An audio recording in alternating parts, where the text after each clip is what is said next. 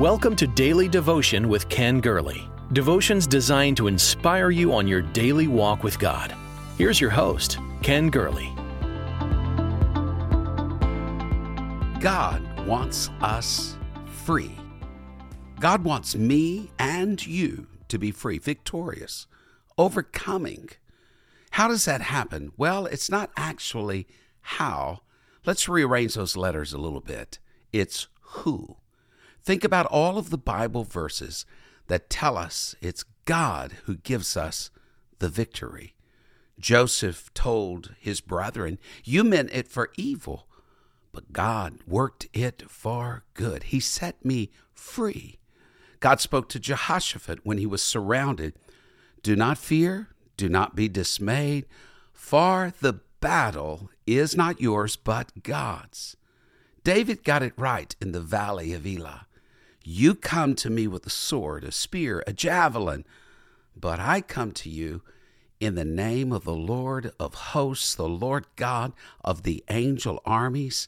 He will deliver you into my hand." God sets us free. It's not how we are to be set free. It's who sets us free. Solomon said the horse is prepared for the day of battle, but victory belongs to the Lord.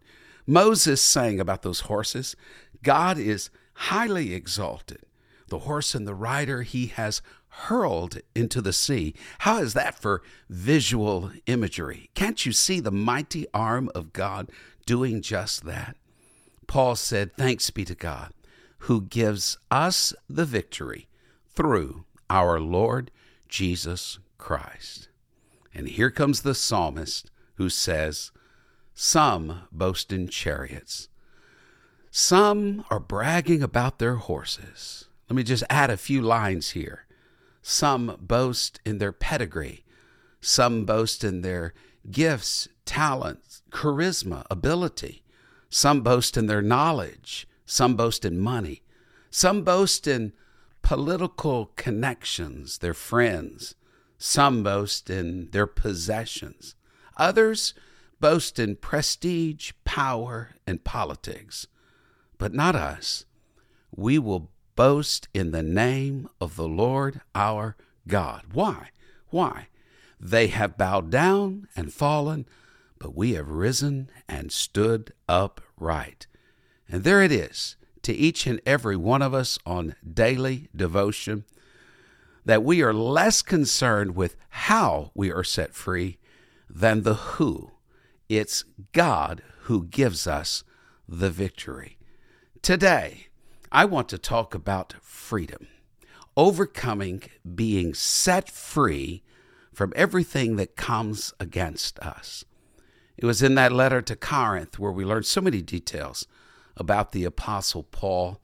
He describes his heartaches, his sufferings, his setbacks, his physical, mental, social, emotional, spiritual upheavals, his isolation, his alienation. In that second letter to the Corinthian church, he describes his disappointments, his discouragement, his hills, his valleys, his being left for dead, beaten, whipped, persecuted, how he had been in constant danger, under threat for his life in the city and in the countryside. But hear what he has to say in 2 Corinthians 2:14. What a verse of Scripture.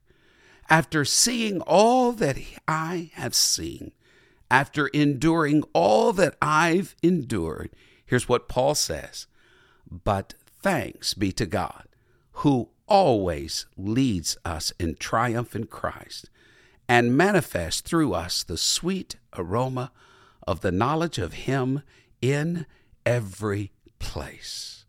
It's God that gives us the victory.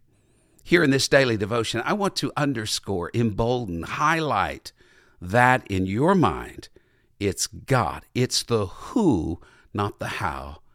It is God that gives us the victory. So whatever we are facing today, whatever we are going through, we look unto Jesus, the author and finisher of our faith. Here's a couple of things I want you to notice. First, you may not sense the victory. Our emotions are misleading barometers. We may not feel the victory, but God is assuredly leading you to a place of victory. You may feel surrounded, but I love the prayer of Elisha in that valley. His servant looked and saw all of the hosts of the enemies gathered against them. But Elisha prayed that God would open his eyes, and God did. And the servant saw that the hillsides were filled with the angel armies above the enemy armies. I think that's what we need to know, is whether we feel it or not, the angel armies are around us. That God is in the business of leading us into triumph. You may not see the victory yet. You may not sense it yet, but it's coming. That's the first thing we need to know about this victory, this freedom that God is bringing to us. Here's the second thing. Jesus manifests through us his sweet aroma and knowledge everywhere we go. That everywhere we go, there is a scent of liberation. There is a fragrance of freedom that clings to us. Like those 3 Hebrew boys who went into the fire, they exited without even the smell of smoke. You're not going to carry with you the fragrance of your struggle, but God is going to carry you through that trial, and there will be a sweet fragrance of his presence clinging to you.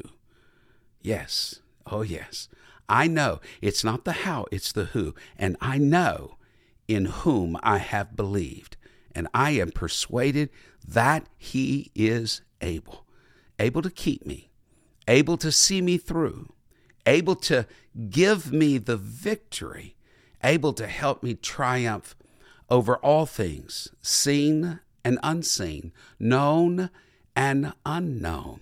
Victory, overcoming power, begins when we get the who before everything else, the who before the how. When we pray, we are looking to Jesus, the who. He's our source. He's our strength. He's our help. And then we can consider the how, because it's in the medium and the vehicle of prayer that we go to the who. Prayer expresses our reliance upon Jesus. It's a not my will but thine be done exercise. To maximize the effectiveness of our prayers, we will also fast, because fasting weakens the flesh. Our greatest enemy is not out there somewhere. Our greatest enemy is the one we live with, the one we see in the mirror each and every morning. It's self. It's the carnal nature. It's flesh. The enemy of our souls, Satan, is a defeated foe. We have to recognize it, claim it, live like it. But our flesh, we must die daily. Mortify the deeds of the flesh. We must decrease as Jesus increases. How do we break chains? How? It's through prayer and fasting. Through Isaiah, God asked the question, is this not the fast that I chose? To loose the chains of injustice, to untie the cords of the yoke, to set the oppressed free, and to break every yoke. It's prayer and fasting. That's how we break chains. If you want more detail on that, you can look into my book on prayer at kengurley.com, and I go through the components of an effective fast, some do's and don'ts. I believe, though, that fasting is perhaps the most powerful Christian discipline, because it's through fasting and prayer that God's Spirit can transform our lives and transform our worlds. There's a mighty case to be made for fasting. When the people of God fast, we become hypersensitive to the voice of God. Believers who honor God with a proper biblical motive and with a broken, contrite spirit see results when they fast and pray. Fasting and prayer ushers in great revival. Families are touched, communities are impacted, and great healings, miracles, salvations, conversions result. Alice Smith said fasting is one of the means God has provided for us to come into a closer relationship with Him. Spiritual discernment is one of several benefits when fasting. She said, fasting sharpens our ability to discern the kingdom of light and the kingdom of darkness. Discernment enhances our ability to see God's perspective in a given situation. Unfortunately, many people don't fast. David R. Smith wrote in Fasting, a Neglected Discipline, he said the last book he saw on the spiritual discipline of fasting was printed in 1861, at least a theological treatise. Since that time, a couple of excellent books have been written, yet the truth still remains. Fasting is a neglected practice by many people. And the chief reason, of course, we live in a fleshly age. And when flesh is magnified, fasting is minimized. Another reason, we live in a shallow, superficial age. I can't think of a better cure for this age than fasting and prayer. As God told Edom in Jeremiah 49:8, dwell deep. But really, I think the final reason we don't fast is we're ill-informed, misinformed. But a spiritual fast is born from a hungry burden, a zealous heart, reaching out for God and saying, Lord, I need you more than I need the air that I breathe and the food that I eat. Oh, can you see the power of fasting? In the Bible, fasting can be caused by struggle. Hannah was in an emotional distress. Jonathan was upset. Ahab was petulant. David was grieving. David and his men were filled with sorrow. The motive of fasting is important. Doing right for the wrong reasons doesn't make it right. So many fasts throughout the Bible. Who will bring us to victory? That's none other than the Lord Jesus Christ. How will we get there? We will get there when we follow the Lord in fasting and in prayer. Anna the prophetess never left the temple, but worshiped day and night, fasting and prayer. Antioch prayed and fasted and appointed the first missionaries. Jesus in the Sermon on the Mount didn't say if you fast, but when you fast, when you pray. These kind goeth not out, but by prayer and fasting. There is a freedom. There is a victory. There is a power to overcome, reserved for those who fast and pray. So God asks, is this not the fast I have chosen? To break chains, to set people free. Maybe God today is speaking to your heart. What breakthrough do you need?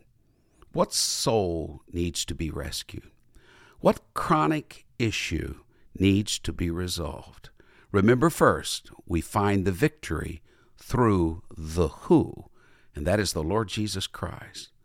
And the how is through prayer and through fasting. That's how God is going to give us the victory. I pray that for you today. Thank you for sharing in Daily Devotion with Ken Gurley. We pray this ministry has been a source of encouragement and strength to you. Please be mindful that your financial support enables us to meet with you each day. To give a donation or connect with us, visit our website at kengurley.com. There you will also find the latest books, podcasts, and resources. May God's favor rest on you in every way. Until we meet again.